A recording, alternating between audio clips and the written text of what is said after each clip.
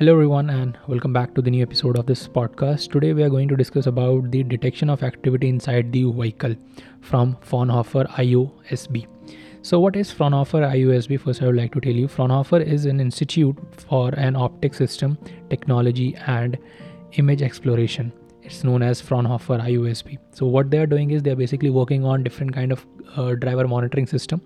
So driver monitoring system is not a new technology for the automotive sector. The driving monitoring system is used to tell the driver if they are feeling any kind of drowsiness or sleepy while driving the vehicle. So this technology is very important for the automotive sector because we have seen the lack of awareness or lack of sleep and feeling sleepy while driving could cause a major accident on the roads. There are a number of accidents that has happened due to the driver being not alert about the situation and he's feeling sleepy on the road while driving. So currently we have a very small camera mounted on the camera dashboard, steering kind of things, or over the roof.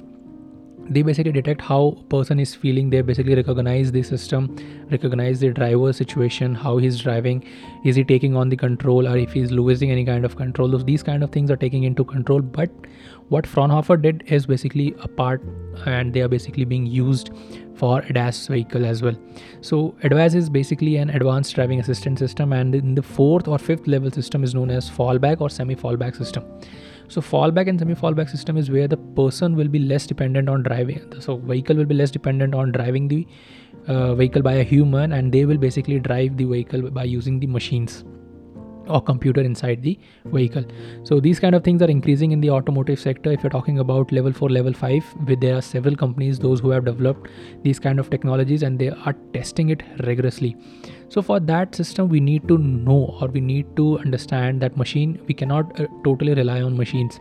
So we need to have a proper system so that whenever there is a requirement for a passenger or a driver to take over the vehicle, they can basically take the vehicle in command and drive the vehicle to the safe place. Because machines are, you never know how they are going to react in different kind of situation. They are machine in the if you're talking about in the future, in the aspect of an emotions. So if you're talking about driver, if he's driving or what he is doing, that we need to know, so that we can basically give the vehicle to the back to the driver, so that he can control the vehicle in the emergency kind of situations.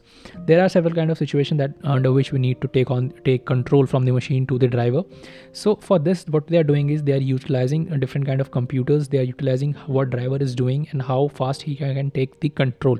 But how they are doing it? They are doing it with the help of machine learning and AI system.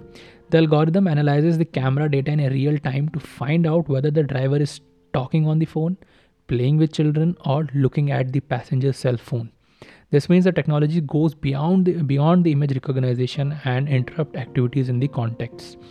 The system also abstract all kind of situations, and it basically makes a skeleton of the driver to better understand this situation. What they are doing is they are basically creating dot and line with which they are creating a skeleton to understand what the driver is doing in the current time scenario. And they are taking all these kind of situations, or where they are taking all these kind of figures with the help of cameras and radars inside the vehicle.